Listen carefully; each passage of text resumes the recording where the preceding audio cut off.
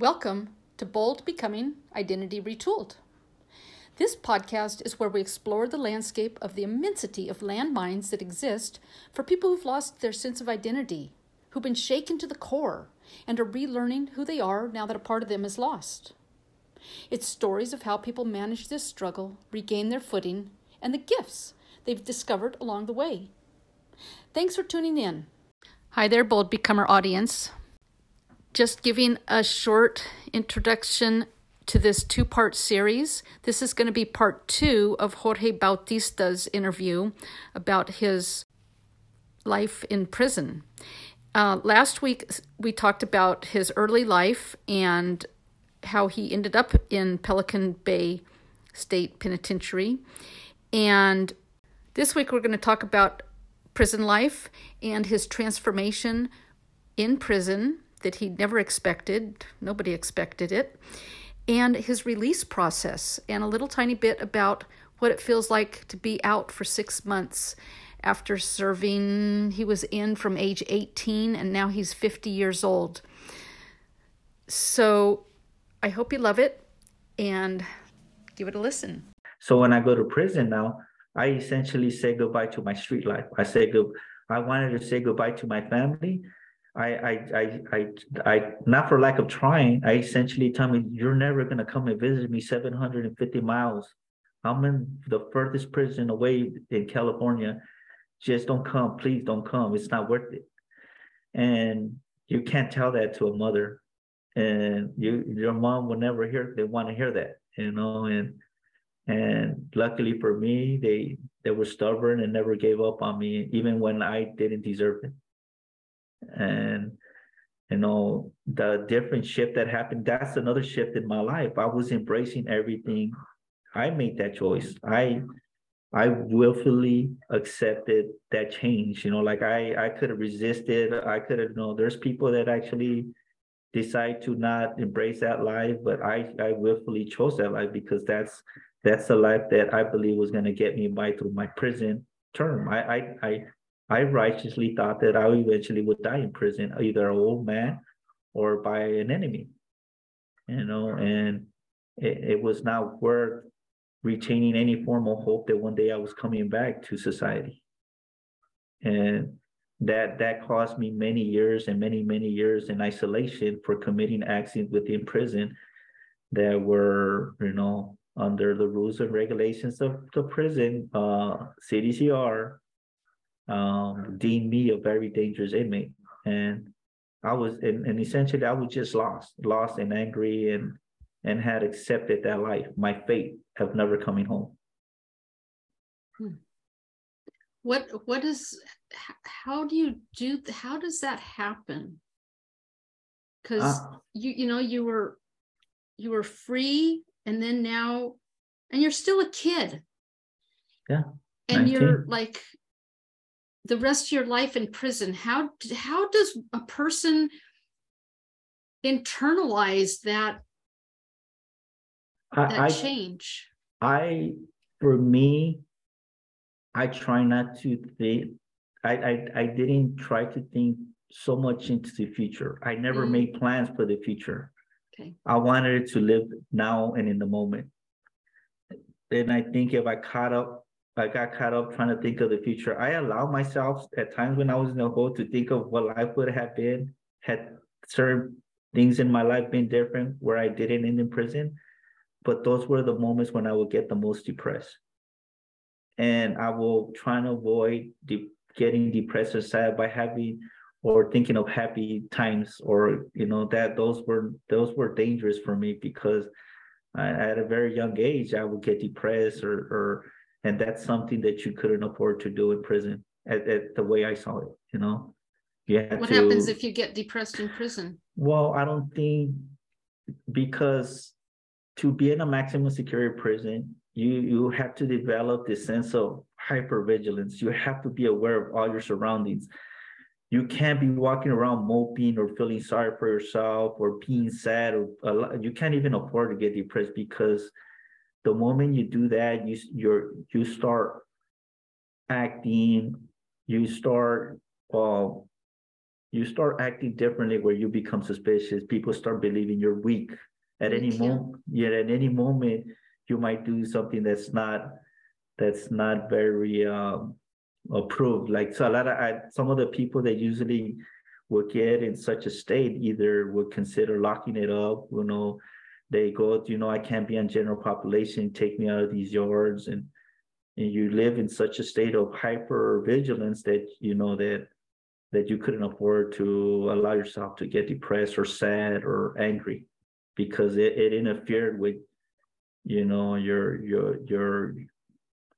your sense of having to be alert at all times. Wow. That's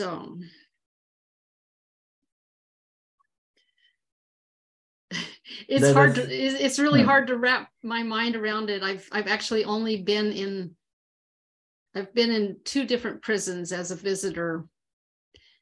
One I went to like every Sunday to this Vietnam War veteran. He wasn't a veteran. He went AWOL in Vietnam, and then he was hiding out at our neighbor's house, and then he decided to turn himself in. So then he was in the Presidio prison. And so we would drive up to San Francisco and visit him on Sundays. And they would, and then eventually he escaped. And the way people escaped from there was, and so I was just a little girl. I just remember I hated it because I had to wear a dress because I was a girl. I was like, this is some stupid ass rules. Oh my God. But they would help each other escape by somebody slitting their wrist, and then all the attention would go there, and then whoever was going to escape would go and escape. So I saw that, just waiting room of the prison. And then also in Colombia, I went and visited a neighbor who had ended up in prison. Now that's a whole nother story. Not for this podcast. Yeah. That was in 1976. They didn't have cells. They all just sort of like, when we were kids, we would make little forts where we'd put up ropes and hang blankets and stuff. And it was like this whole gymnasium sized thing of people with their little cubicles, makeshift with blankets and stuff. It was really something else.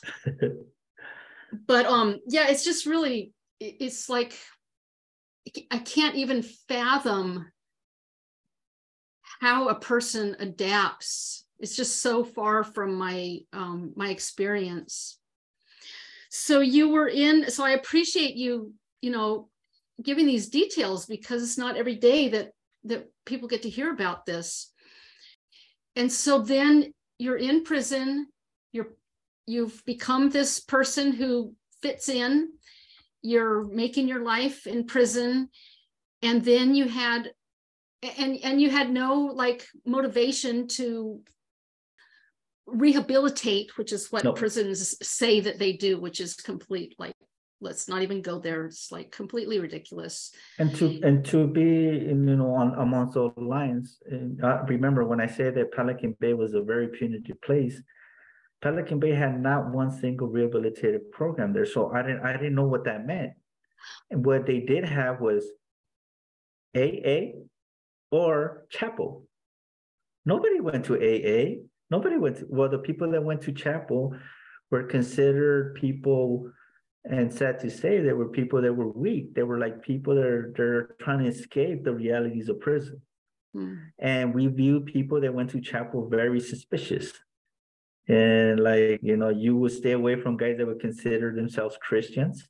Think about that, sadly.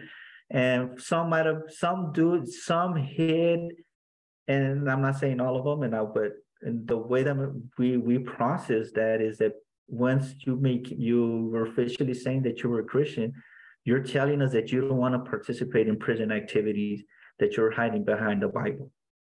That was the mentality.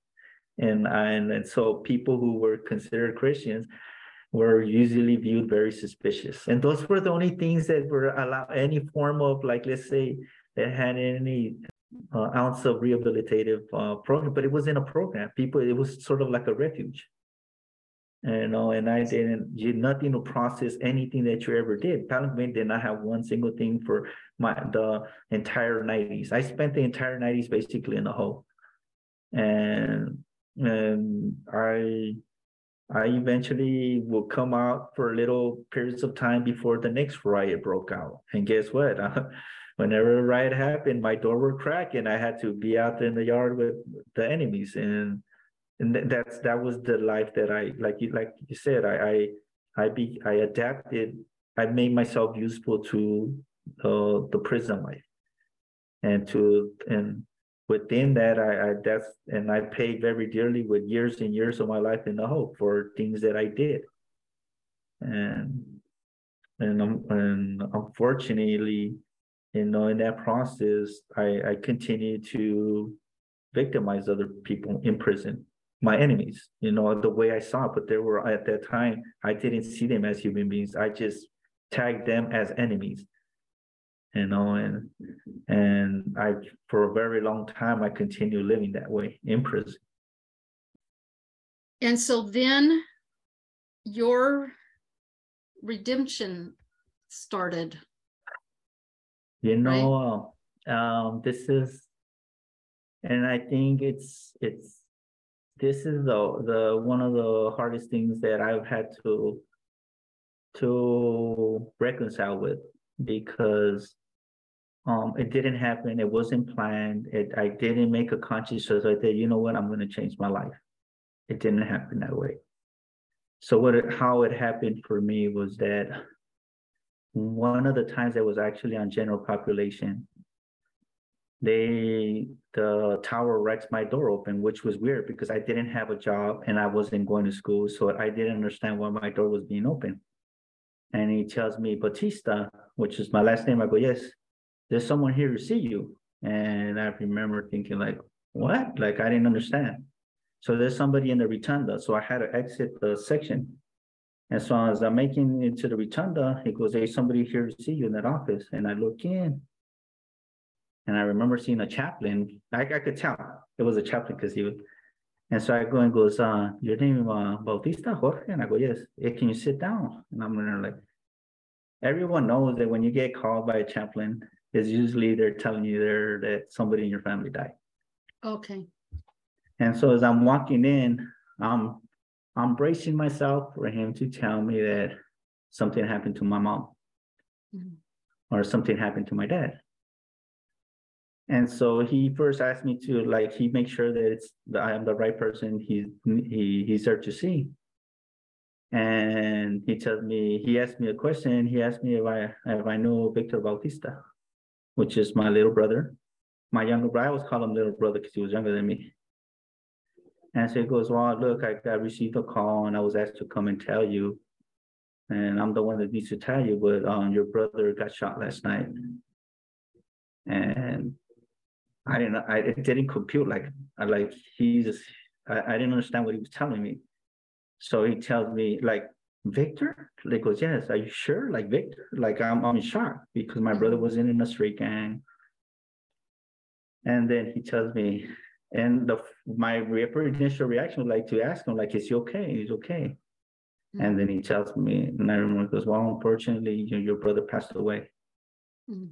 And what I remember the most is I know he kept talking, but like what he said that he had died, I didn't understand it. Like, why? Like, there's so many questions, and like, to me, he's like, I didn't understand it. So my first instinctive, like, I'm trying to tell the tower if he could let me back in my cell. Like, I didn't want to hear the rest of it. This guy just told me something, and I had to, like, verify it. I had to call my family. Because the previous night I had talked to him. He was with his kid. He had a 3-year-old son and a 10-year-old daughter. Oh, wow. And so to me, I was like, what do you mean? He's like, everything that I knew about my brother who want to kill my brother? He's kind like, what do you mean? He's a father. He has a kid. Like, what do you mean he's dead? And so I remember the chaplain saying to you need to talk to somebody. I go, nah, man. Like, I was in that mindset, like, what do you mean talk to somebody? Like, I don't talk to chaplains. And so I got up and then I'm walking back to the rotunda. The tower officer is keeping an eye on me. And I look up and I tell him, hey, can I use the phone? And at that time in that year, we weren't allowed to use the phone during the day. It's usually they had specific slots where the time to use the phone are in specific strict times. And she goes, yeah, we've already been notified. You could hop on the phone. And the fact that he told me, yeah, right away, I knew something was true. There was something true to it because they don't allow you to get on the phone. Right. He was making an exception. And so I went directly to the phone and I called my house. And as soon as they pick up, the other line picks up, it's my brother. And usually I could detect noise in the background and I'm hearing people crying and like I knew right away my fears, my worst fear, just like, what? And I'm telling Martin, I tell my youngest brother, Martin, what happened? What happened? What's up with Victor? Like, I still want to hear like, oh, he's still alive. He just got shot. My mind doesn't know how to process this. And my brother tells me, hey, I'm sorry. Like, he couldn't even get out the words. He said, I'm sorry. Somebody killed Victor.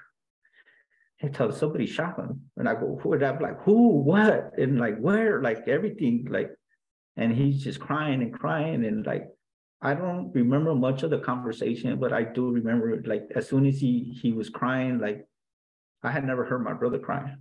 And I couldn't talk to anybody in the house because nobody was in the right mind.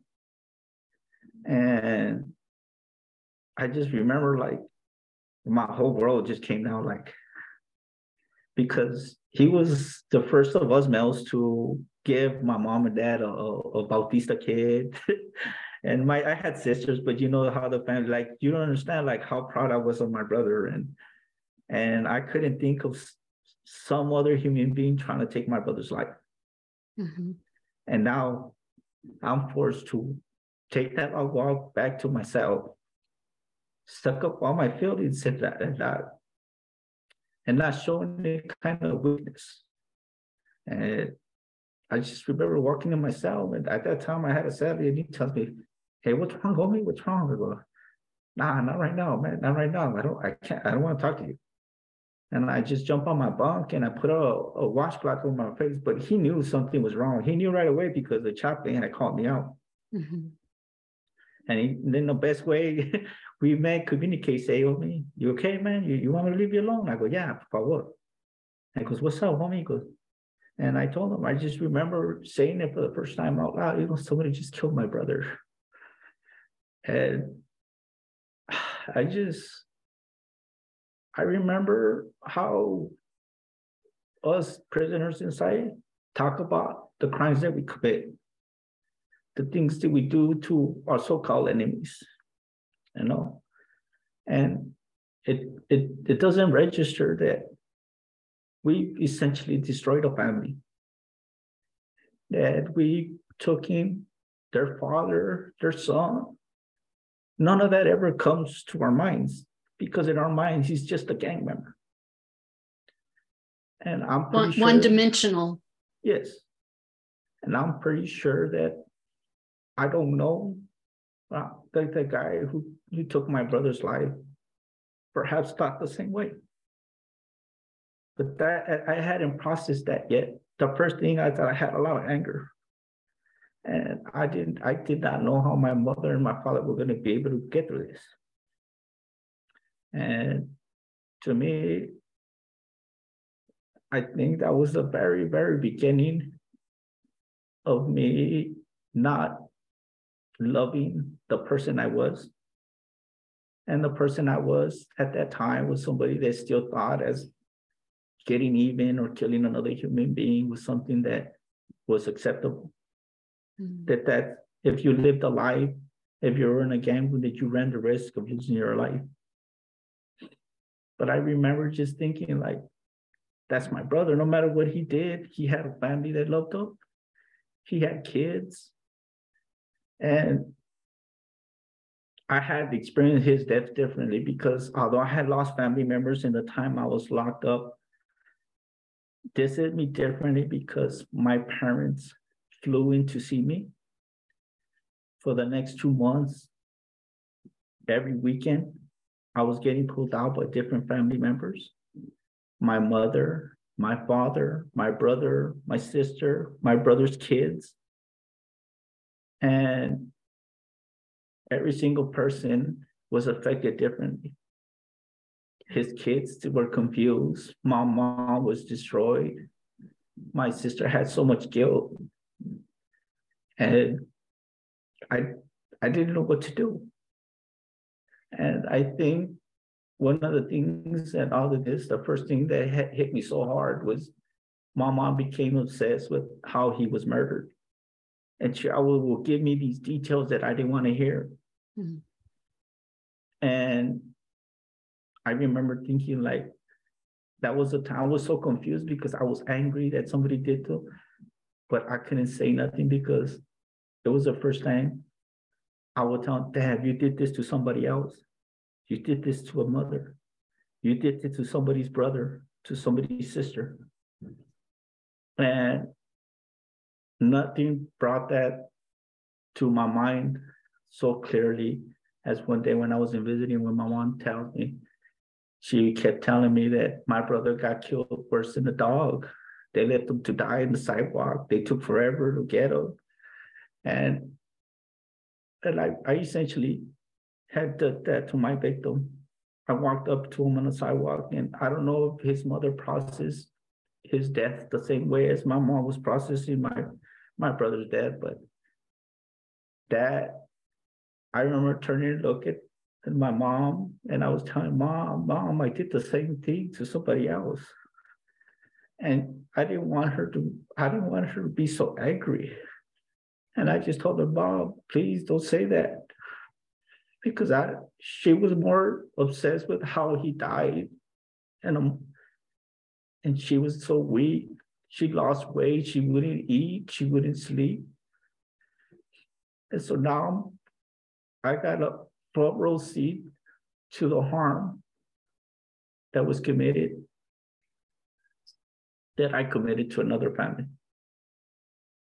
So not only was I mourning my brother's death, but I had so much guilt. And it was brought to me like in a very drastic way. I just didn't know what to do after that. I remember being in my cell and that night we were going to have day room, and my cellie say, just stay back. I go, no, man. And I remember going out to the day room and trying to pick a spot where to sit. And one of my friends had already known. And I remember him coming up to me and giving me a hug and saying, hey, let it out, homie. It's okay. And I refused to cry because I still wanted to hold all my feelings in. And that was the very beginning of what I ultimately would change my whole life.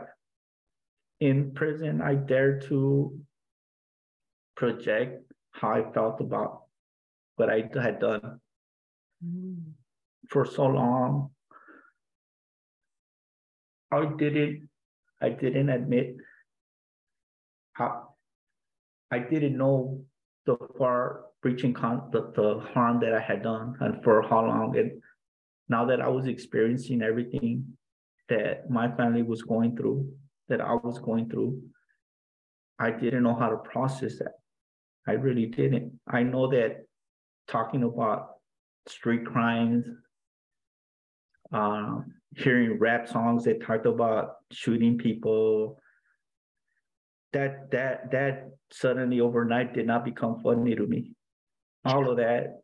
Not entertainment anymore. And it was hard for me to process. I didn't, when you don't have example of change, you don't know how I struggled so long with it. And I carried that guilt for a long time inside my heart.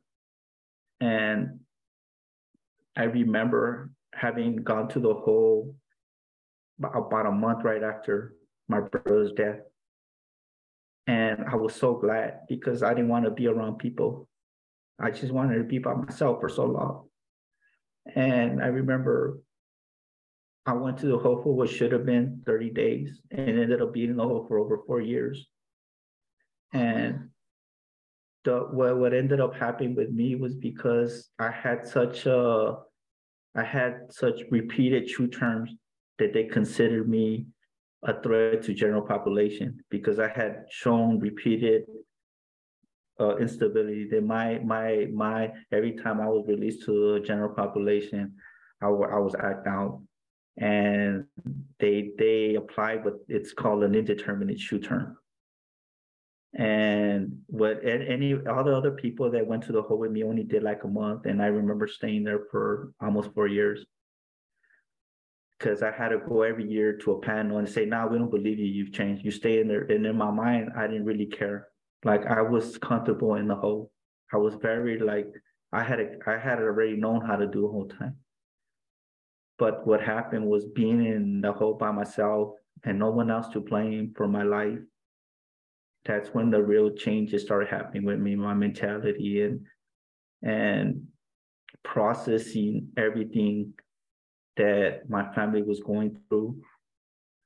I even felt guilt, like I even felt wrong for mourning my brother, because who am I to mourn when I had done this to somebody else?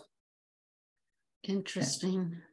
And I just remember that when I got out the hole, that I don't think I did it consciously. I just stopped hanging around individuals that started talking the way that I had grown to detest.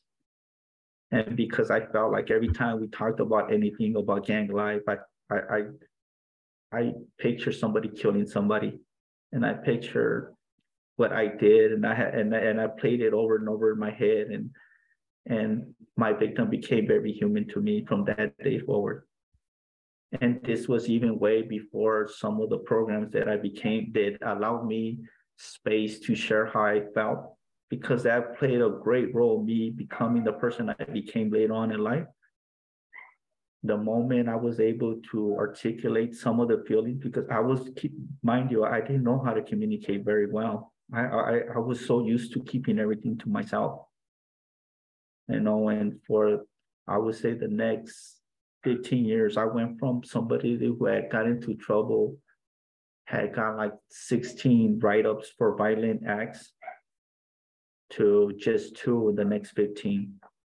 I no longer cared what people thought about how many crimes they committed in the street, how much money they made off drugs. All of that to me just didn't hold my interest anymore. And I had already done a good job at isolating myself for so long. Even when I was participating in things, it was just part of who I was. I would retreat into myself, but this time I was doing it without any interest in drugs, drinking. It just happened. It happened gradually for years and years and years. And when Pelican Bay, around 8 to 10 years ago, brought programs on in, I didn't even think about twice going there. It was hard for me to share some of the stuff out of fear of what people would think of me. I still had that fear that people would see me as weak. And it started with sharing thoughts about how I experienced this is life. This is now a program has come to help people process what what's going on in their life. And some of the programs that were brought there were not as good as some of the ones that perhaps other institutions had. But guess what? In one of the institutions now, guess who's the person that's going to a program called Choices? You had to make a commitment for 50-something weeks. Guess who's a person who's enrolling into Celebrate Recovery? Guess who became a person that was going to an LTAP program? What program? An LTAP program was a program specifically designed for people who were doing life terms. You had to be assigned by your counselor to one of those programs. And so one day I walked into a group, and there's a group of 12, and all of us had already been down 20 years and up. And the youngest guy had only been down 15 years. Think about that. That was a youngster for us.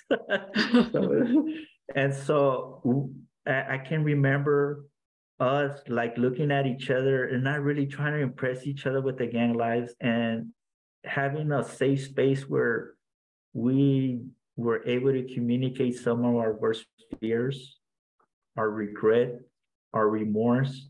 And it was such a sacred place for us that I can remember by the time that class ended, the LTAP class ended. It's called Long-Term Offender Program. And I can remember us hating that the class was coming to an end. Yeah. Because we had unloaded so much of our burdens and some of our deepest shame, that we sort of protected. And mind you, this was a safe place for guys of different races that we never would talk to each other. So this is where yes, what's said in the group stays in the group. Confidentiality. Absolutely. This is serious. No, and this is very, very not. It wasn't for the guys that weren't willing to share very intimate details of their traumas, past life, regrets. And I remember taking my first steps and describing how I felt, how remorseful and regretful I was for committing my crime. That for so I regretted not having connected with the harm I had done for so long. And I remember the counselor of the group, the facilitator, once telling me, like, regrets and remorse mean nothing. And the sorries don't mean nothing. If you do something with your life, you could say it as much as you want, but unless you change your life and the way you see things, it's not going to mean nothing. And I remember for some reason that's sticking for me so long. And so because it's words and concepts versus how being different, right? Is that what they were getting at? Yes. And saying, like, you can say it all you want, but if you still go out there to the basketball court and your first instinct is to beat somebody else who you feel disrespected to, then you still view violence as something acceptable to you. I had to, like, those groups made us reevaluate our thoughts, the way we acted, and the source of where you think that came from. And for the next 6 to 7 years, I went down a path where I did timelines after timelines and going back into my past. And now I'm able to, like, when I speak of you today, I would have never spoke to anybody before, but I had years of taking graduate sweeps, and I remember dumping in each group or class, dumping one layer of shame, and then to find the one that held me back was the ones that I feared that people would judge me for having such an experience I had as a child be something to go for some reason. I felt ugly inside for so long. Like I had a secret that nobody knew. And I remember sharing in one of the classes, and after finished saying my testimony, the last thing that held me back in my life, the class just turning and looking at me and coming up to me and hugging me and telling me that it took balls for me to share what I had done. They see me as a real man. And I remember after that, like I still had. Wait a minute, to share what you had done. Done what? They all knew that you had murdered someone. But what I was now speaking of, this was not the shame that I spoke of in that class. I opened up to them of a time when I was a child when I was sexually abused. Oh. And having internalized that for so long and blaming my father for it because he put us in a position where this person could harm me. Oh. And we were doing a session in forgiveness. And I believe that they ate me up for so long that I felt ashamed that I blamed my dad for it. He had no knowledge of it. I believe that if I had been able to open up to him, that he would have done something about it. But because as a child, I had learned to keep everything to myself, I never opened up to them. So I'm here with a group of men telling them that I was so regretful for blaming my father for it, that I forgive him. And I needed to forgive myself, because even though I blamed him, it was something that I regretted to blaming him, because it was a cause of a lot of anger that I had towards him. And I had to get at the roots of why I felt so angry at my father. I blamed him for it. And he didn't deserve that anger. You know, he didn't have anything to do with it, but I blamed him. And so it was a session in forgiving myself. And I can remember forgiving yourself for basically not forgiving him and not forgiving yourself. For being angry at the wrong person, for blaming the wrong person. And I believe that was the source of a lot of fights of me and my father. I would have so much hate towards him. How old were you when this happened? I was 9 years old, and it was a family member that did this to me. And I can remember sharing that in class, that I needed to get past that. And the following That's a biggie. I remember the following day walking on the yard and seeing two guys from the same group and feeling so fearful that for some, in my mind, they're telling everybody, oh, look, did you know the homie got sexually abused? Did you know? And I was so fearful. And I remember going to the usual spot where I hang out, and one of the guys goes up to me, and he never used to do this to me, but he goes up to me and hugs me, he starts hanging out with me. And So he comes up and hugs you, is what you said? Yes. And this is not normal behavior. On the yard. And this isn't in the group. This is outside in the yard. And is this a different racial person? No, it was the same. But I've actually got hugged by other races on the yard from the same group. Wow. And I took that as somebody telling me, you're my friend. I will never betray you. Don't worry about it. You're still the guy I look up to. And so you were ashamed of having said that, and you were afraid that they were going to spread it, and then people in the prison could use it against you? Well, nobody wants outside the setting of the group that you're in. Nobody wants for their business to be out there like that, because you feel like people are going to view like, oh, well, that guy's the guy that got molested. There's the guy that, and I did it as an exercise to forgive myself. And I didn't know whether I had a fear if some of the members of the group or somehow you weaponize that by, making fun of me or something. And the opposite was true of that. And I'll tell you this, Julie, I remember that being the last of one of the shames that I carried around for so long, that I became so confident in who I had become by then. I was a person who volunteered in prison for charities, I essentially did every single group that Pelican Bay ever had. By the time I went to the parole board, I had gone 10 years without any violent write-up. But I was happy with myself. I wasn't doing it believing that I'm going to come home. I had essentially got in touch with who I was as a human being. And I was just glad that all the things that held me back were outside. I had purged myself from them in the many groups that I had gone to. And even as I spent the rest of my life in prison, I had become a person free of pain and free of shame. And I was confident in the person that I had become in there. Wow. There's not a lot of people on the outside can even say that. But it came with a lot of fear. It came with a lot of growth. I had to get out of that comfort zone that I was, where like I didn't necessarily, it was okay to seek help, advice. I developed a very good bond with my counselor. Somehow I became this other person, like a person that perhaps with all the layers that held me back from being friends with somebody of another race, from being able to communicate with my counselor to get a job around correction officers. I would stay away as far as away for so many years from there.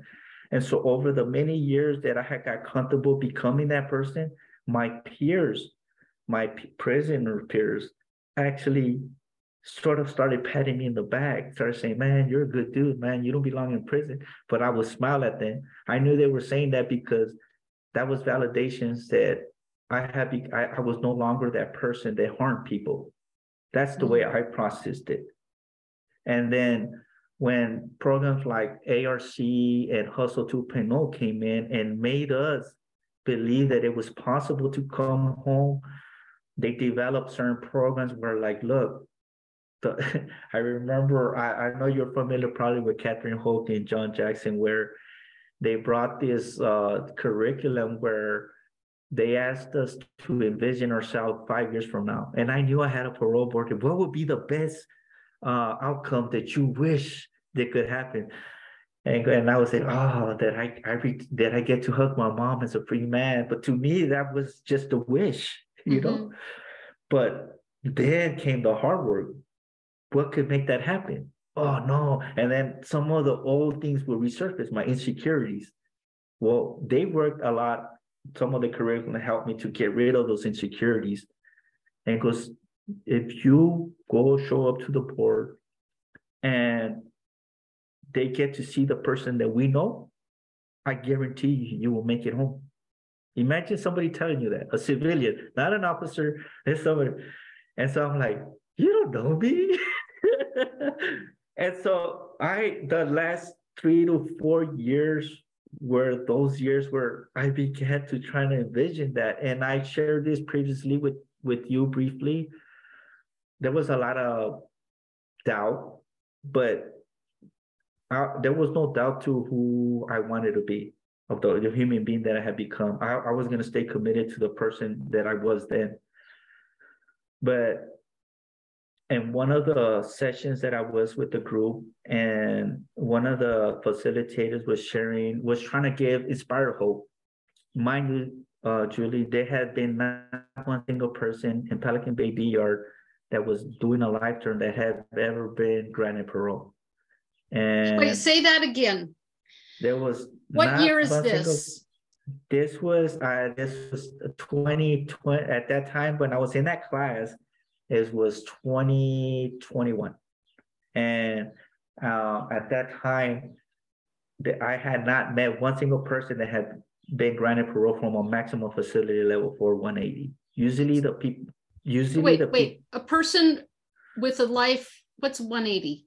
180 are maximum security prison designs meant for the people who have accumulated a lot of negative points. And they don't hold they only hold people who have what you will call classification system with a lot that have over the years racked up a lot of points. And I was never going to see a level 3 based on points. Never. And usually the people that went home were all from level 3s or level 2s and level 1s. They have different classification yards and different prisons. And I had spent 3 decades in Pelican Bay, and that was the thing that was a voice that I was creeping to me. You've never been to a level 3. You're never going to be in a level 3. They're not going to let you go. What are you talking about? And so that there was a voice that existed in my head that would tell me that. And nobody else had ever left. I had never met. There had been somebody in AYARD, in the other facility within that prison. I believe there was 2 different individuals that had got granted parole, but nobody in the B yard. That was one of the most notorious yards at one point in all of California, where murders happened, where violence. If you were there, guess what? When parole board's commissioner showed up, you're in B yard, Pelican Bay. What are you still doing there after 20 years? Why aren't you in another prison? Why aren't you in another institution? You know? It meant you just kept committing more crimes, serious. Yeah. And you weren't changing. So by the time I went to the parole board, you think of how bad a person I had become in prison, that even though I had not committed a violent act in 10 years, I still had level 4 points and a 180. And I would essentially have to do another 5 to 10 years clean to even make it to a level 3. And so, but like I was telling you earlier, I was this completely different person, not for the purpose of wanting to prove to the board that I wanted to go home and I was ready. I was already comfortable with the person that I had become in there, a person who could walk to the yard, go work to around correction officer as a clerk, go to all these group and in some cases become leader of within a small subgroup of recovery groups. They would start, hey, well, you're going to be the leader of that group. I'm like, what? I've never been a facilitator. What are you talking? So, but they had seen the changes in me to the point where I had become that person. Mm. And so when groups, the hard groups like ARC and Hustle 2.0 and Defy came into, and they challenged, why can't you see yourself ever coming home? What are the things that you think that will keep you? Why can't you challenge yourself? And like these stubborn persons embedding this into your brain, like, wait a minute. So and which brings me to what I was telling you earlier. In one of these groups, in order to give us hope, one of the facilitators started reading up a bunch of names of people that were doing life terms whose sentences were commuted, and the governor basically told them, you don't have to do your entire term. You're gonna get a chance to go home now. They vacated their, and we were like, man, he's in a level 2. This guy's in a level 3, and he kept bringing out his name, and then he came to the last name, and he goes, well, I want to tell you guys something. It was a guy that was here in Pelican Bay. He spent 20 years in the hole. His entire life, he had been incarcerated since, I believe, 16 or 17 years old. And he goes, and he just recently got found suitable, which is different than a commutation. When you get found suitable, that decision is based on a bunch of commissioners set up by the California Department of California. The parole has specific commissioners, ex-wardens, ex-law enforcement that basically decide whether you're no longer the person you were when you committed the crime. Anyway, so when he said this guy was here, he got found suitable, and I turned and looked at him, and then he mentions his name. And my jaw dropped. I go, who? And they tell me that this individual's name. And he looks at me like, keep in mind, the whole class turns to look at me because I said it kind of loud. I said, who'd you say? And he repeats the name.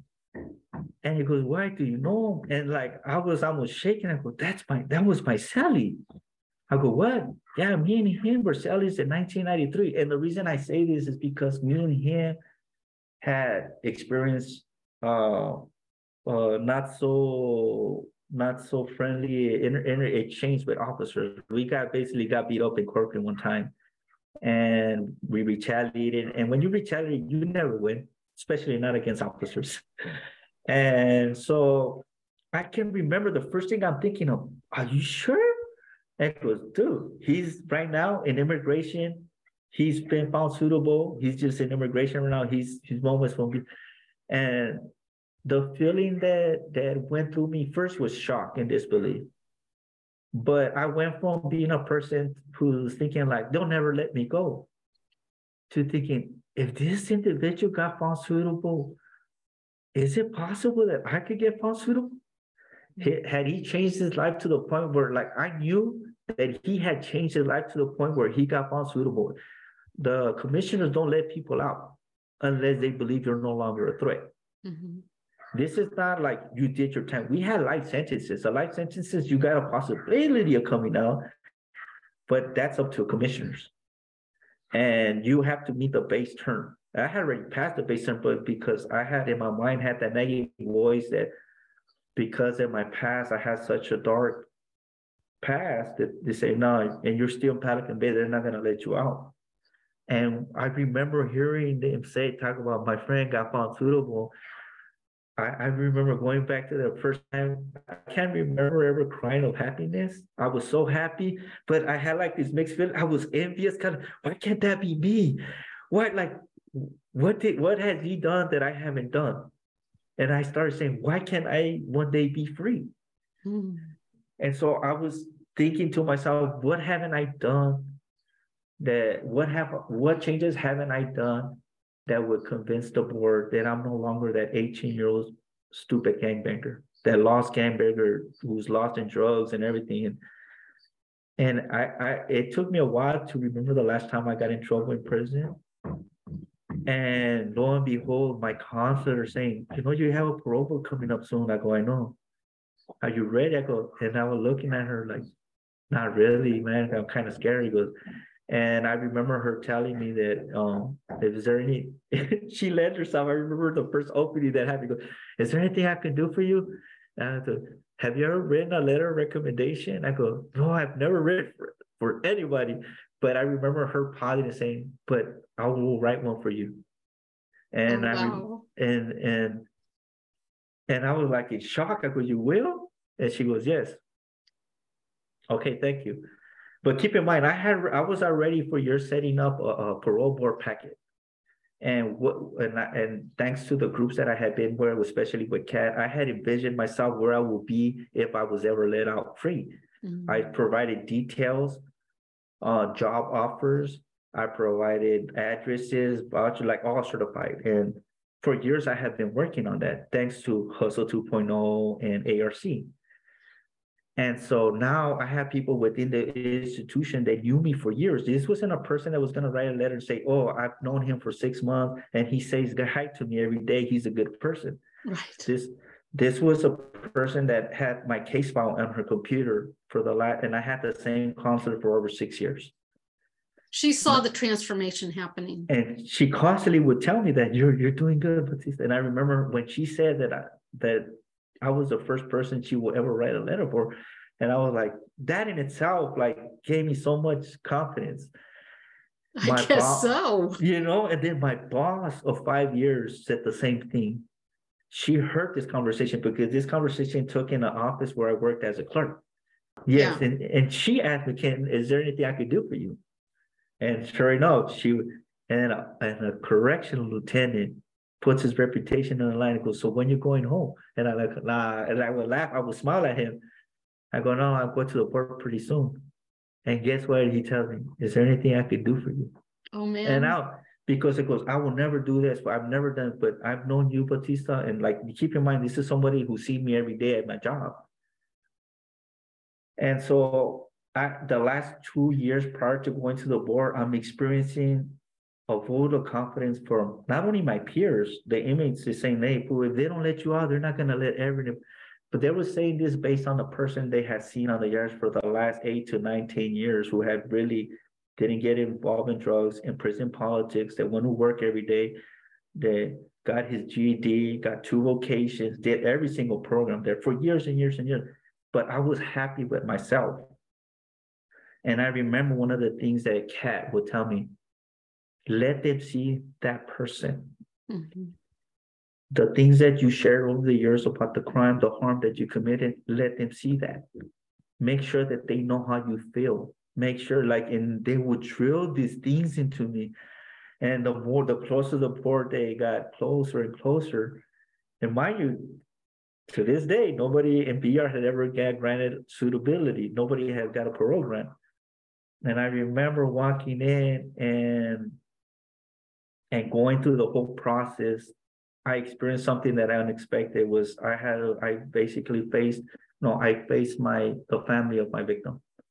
Mm-hmm. And I remember a voice telling them, don't hold back.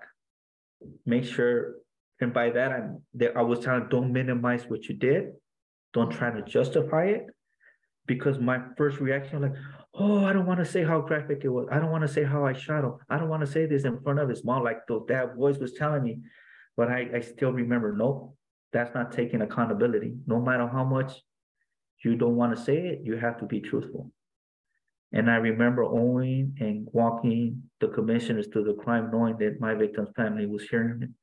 I was essentially making them relive the worst day of their lives.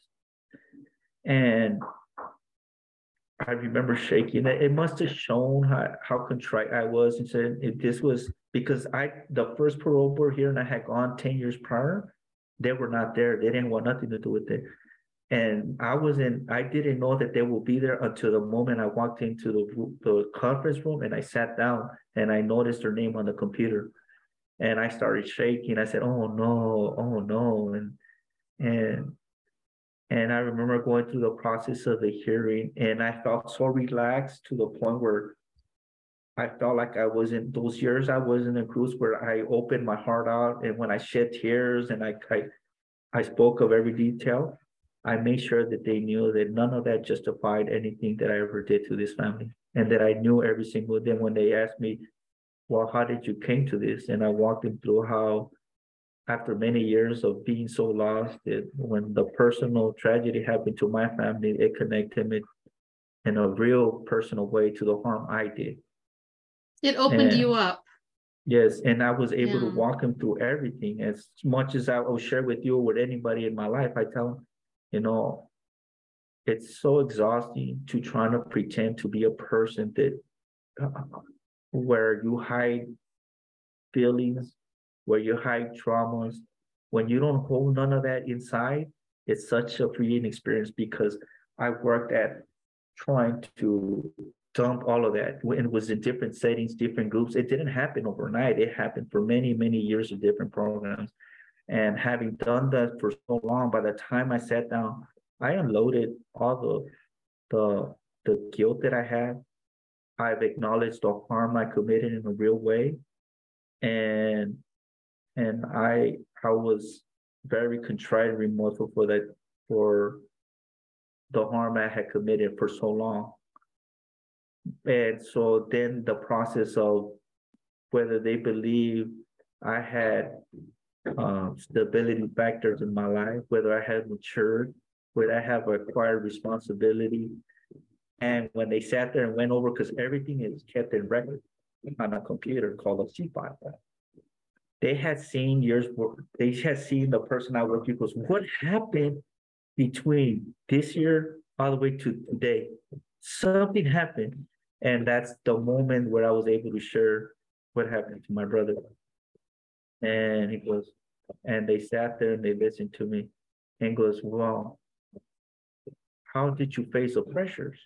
It wasn't easy, but it happened gradually. I didn't make an announcement, hey, guess what? I'm going to change my life. No, you know, you go through little steps and you become more confident and you start developing this personality, or you become more confident comfortable with the person you become. And the person I had became was somebody who took his responsibility seriously, who didn't like talking negative with people.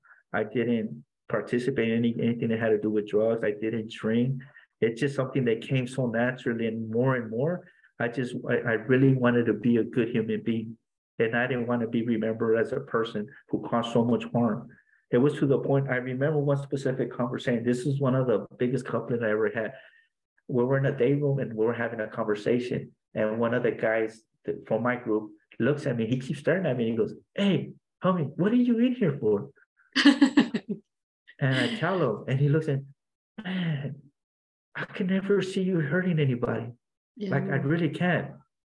And I remember looking at him, and like, I remember why I held back a tear, like, damn, that's like you're such a good person. He tells me, and I remember jokingly saying, "What's up, fool?" Like, I remember playing around, like, to try to like mask the pride the joy that I was feeling inside for him saying that. And so and going back to the parole board process, I remember being able to explain and the harm, the pain that I went through, the harm and the years of growth, and how responsive. And then when it came to the people that vouched for me, now you have not only my family, well, a family member will always vouch for you. They were always going to love you. Right. But for a correction officer, how does the person who once assaulted correctional officers actually works around brass? Now, I was working around sergeants and lieutenants, being a clerk, the person in charge of ordering all the cleaning supplies. Like, I had so many responsibilities. So they said, you came from a person like this to this. How did that happen? And so I knew the hearing was going good because they seemed like like, how did this happen? Because we see from this year to this year, you have all this. And from this year to there's not, this is a whole different person. They're telling this about me. These are the commissioners now. And I remember being able to walk them through it. I didn't have to. And I told them, hey, there was times where I had thoughts like, hey, I feel like harming this person, but what was different is how I managed that anger. And lo and behold, I have it, and it worked for me. And I kept doing it over and over and over, and then the small things didn't bother me. I sacrificed what the emphasis or the importance I put to respect and pride, because people say, oh, you disrespected me for the smallest things. Now I gotta fight you. Now I gotta stab you. Pride was something like I was easily offended. I wasn't easily offended no more. I didn't care what the world thought about me. Every shameful thing that ever happened to me I had already dumped in many groups, and people still loved me. People didn't think of me differently. And that's why I would say I was already free inside before I ever became physically free. And that's the one thing that, you could even ask John or Kat, and both mutual friends that we have, and they met me years ago and how I was. They see me today, they look at me, wow, who's this person? But and a lot of that had to do with when I really felt like any shame that held me back from becoming a good person or a recluse. I dumped all of that, and I became a person who doesn't resort to violence. I don't even entertain it. That's not even an option. A person who I started to love myself as a human being. And I don't think I ever did. There was always some level of shame that I felt towards myself, or anger, or it was the hardest thing for me to forgive myself. I could forgive other people for the harm they did for me, but I think forgiving myself, I really had to dig in and deep in why it was that I felt the way I did about myself. And once I reached that plateau, then I think I became very confident in who I became later on in life. And when the commissioners came back and they said, we don't believe you're the same person. Your peers says that about you. The people you counsel in there say that about you. Your teachers, the chaplain, the lieutenant, your counselor, all these people say that you're not that person. And when he said we don't believe you, you pose an unreasonable risk to society, and we're finding you suitable for parole today. And I was just shocked. And they kept telling me the details of the conditions. So that grant. Right there on the spot, they made the decision. Yes. They didn't even take like an hour. They came back, and I was just crying. I remember just telling them, thank you. And then I kept pinching myself because I didn't want to express this joy. I was still crying because the victim's family was hearing this decision, and they didn't want them to grant me a parole. So they took time and told the victim's family, saying, look, I'm sorry it didn't turn out the way you wanted, but we took into account what you read to the record, what you wanted us to do. But by law, this guy is not the same person.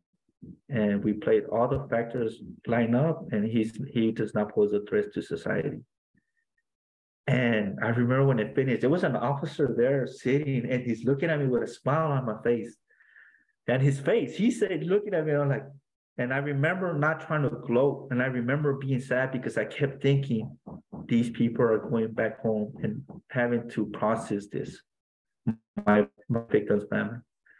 And it took me a while for me to feel any kind of joy. I really did feel real bad. And I had to talk to a friend about this. And I said, man, I don't know why I'm not happy. It's because you have an empathy. And it took me a while. And John, personally, I called him directly. And John knew before I even called him that I had got found suitable. And I was telling him, John, like I feel weird. But John is already out of prison right now. Yes, yeah, he had been out already for over a year or so. He's working as a curriculum writer for Hustle 2.0. Okay. And it was a very good accountability partner for me. And he walked me through a lot of things that he felt I needed to work on. And so when I was given my grant, I can remember being escorted back to the general population. And I remember I had to go to work that day, and I walked in the car and I was in disbelief. My coworker tells me, "What happened?" "I got a grant." And his face is, "What?" Like it was like unbelievable. Like and so I'm like, "Dude, what the?" And it spread right away. By the time I went back to my building, people that knew I was going to the parole that day were looking out, and I just went like, I would just say that, and I knew it. Everybody said, I knew it." Like, Mm. and then mind you, these were people of different races that came to my door to congratulate me, and I remember waking up the next morning crying, but I was more sad. And I remember the guy passing that would hand out the lunches for breakfast. He had known, but we didn't have a good friendship. And he looked in and said, "Hey, homie, I heard you got a grant." Like it spread so fast. And I go, and I had tears coming down my eye. He goes, "Hey, what's up, homie?" I go, "Nah, man, I'm having a hard time being happy." I told him, because I just kept thinking of my victim's family. And he tells me, "It's okay." And I remember he turned very empathetic. He goes, "It's okay, homie.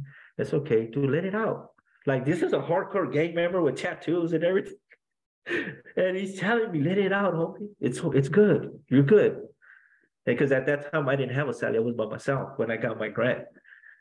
And I just remember he still had to pass lunches for the rest of the tour, but he stopped and made time for me, and he sat and he stood there with me until I let it out.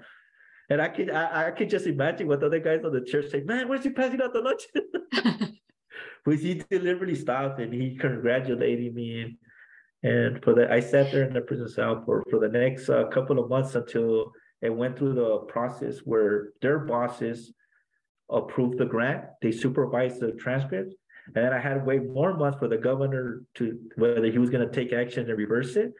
So it was an excruciating 5 months wait for it to be finalized. Wow. And with each passing month that I didn't get a denial, like they were gonna rehear it, I started because then finally I remember the parole lady came to say, "Guess what? I got your date. The governor's not taking action against you. You're going home." And that felt very surreal for me. And yeah, to this day, that and now, speaking of acclimation, a lot of things have changed since I was last a free man. I was. Wait, hold on. Before you go into that, I don't want to miss this thing that we talked about in our initial phone call. You had told me how you were able to let go of the guilt, and I forget what you said, but it was very profound. So a lot of the guilt that I carried when I had, like as I shared with you, how the parole board for me wasn't such a very happy thing. It was so for everyone around me seemed so jovial and happy and everything there because they had never, especially my family, but I had a hard time matching up to that same level of happiness because I seen, I heard it in their voice, the pain that was deeply embedded in my mind. And so I remember my friend, and he's a facilitator for MARC, told me, "Homie, you have to allow yourself to let it go." Because and one of the things that I had, one of the steps and one of the CGA steps, he tells me, he especially tells me, "Look, guilt is like a poison. You're no good to anybody feeling bad. You're not good to anybody." It goes, because do you remember how you retreated into yourself, how you expressed your guilt? You kept it inside and you lashed out. And it essentially became a poison inside of me, of my being. And I remember it sinking in, and he was reassuring, "You deserve this. You have," no, he didn't say you deserve it. He said, "You've earned this. You've earned the shot at becoming a part of humanity again." And I remember like how much deeply it hit me. And then so you're right, guilt for so long had kept me from becoming the person I became. Like that was creeping in again, and I needed that reassurance that it's okay. You were shown mercy, and now earn it for the rest of your life. And that when he said earn it for the rest of life, he was basically saying transform it, transcend that into something that you could do for your fellow man. Mm-hmm. Prove that you earned it. And I go, yeah, I could do that. and that guilt just started slowly evaporating. I still carry guilt, but it's very healthy now. It's not a guilt that where I internalize it. It's more a sense of motivation to never going back to how I used to think and how I used to be. My family means the world to me, and I'm all more for I promote healing and rehabilitation, even in the worst of the prisons. And I was able to do it in one of the worst prisons.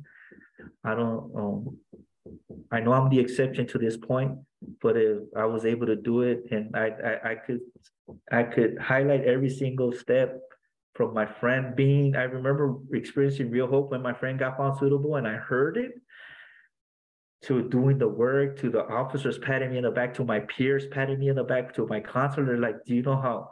And that transformation became so real that other people around me saw it. I wasn't doing it for the purpose of the work. I was doing it because I wanted to be free of all the guilt that I carried out for so many years. And I believe that's the part that it was, to me, it was like a poison. And I felt like I had purged myself of the poison, and I was a content person, human being by then. I just have all of these ideas of classes that you could give, all of the ways that you changed, and this is so wonderful. And we need to wrap it up. Yes, of course. And probably, like having another interview about a little longer down the line. You've only been out for 2 months, right? No, I'm going, in a couple of days, it'll be 6 months. Oh, 6 months. Okay. Yes. Still very, no, yeah, it's taking me a while to acclimate myself, and I still have little phobias, and it's a lot of that had to do with all the extremely long time I was in prison, and humans out here are very different than in there. Right, you're learning how to survive outside.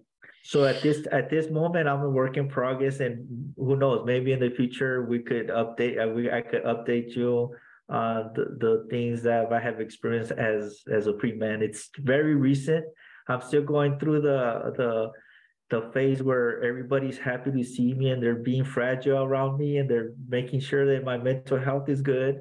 And so in that part, I'm very grateful because there's still things I'm dealing with now as a pre-man. And there hasn't been enough distance to where I could look back in retrospect, like, oh, I experienced this way, because they're still happening to me presently. Right. And maybe in the future we could have an update as to how I was able to cope with my reintegration. I would love that, because I know that I went and lived, it was a choice. I went and lived in South America for a year in Colombia, and I came back, and that reentry, I was only gone for a year, and that kicked my butt. Yes, imagine 32 years. Yeah, it's but can't even.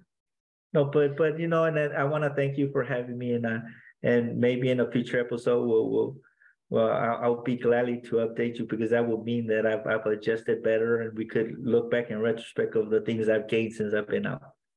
That sounds wonderful. Jorge, thank you so much. This is an audience. I know we went over time, but like I said, this is not an everyday story that we hear, and I just really am appreciative for you, all the work that you did to get to where you are today, Jorge. Thank you. And I just can't wait to see, how many people you're going to help through your own. I mean, you were already a role model in prison, and now you're outside, and how many more people you can impact and influence through everything that you have done and become, even including the bad things, because you wouldn't have become this person without that. And I'm not saying that I'm glad that you did it. All I'm saying is that you have all of the ingredients has turned you into this person that is a force that I think understands humanity and has an empathy and a drive to really make change. absolutely. Well, thank you for having me. And I think that is one of the things where I get my sense of worth is that somehow I'm still connected, and with the sort of group and help that I got in there, and what was given to me freely, I am more willing to give back, because it makes there's nothing more sad for me than somebody who has all the ingredients or all the things that would make somebody change or help, and just keep it to yourself. No, it does nobody no good that way. So that is my goal, to continue, and hope to, in the same way hope was given to me, I would do it any day of the week for the rest of my life. Okay, Jorge. Thank Okay. you so much. Thank you so much. Thank you, and you have a very nice day, Julie. Thank you for having me. Okay, thank you. Hey there. The value that you got from this today, take it into your heart.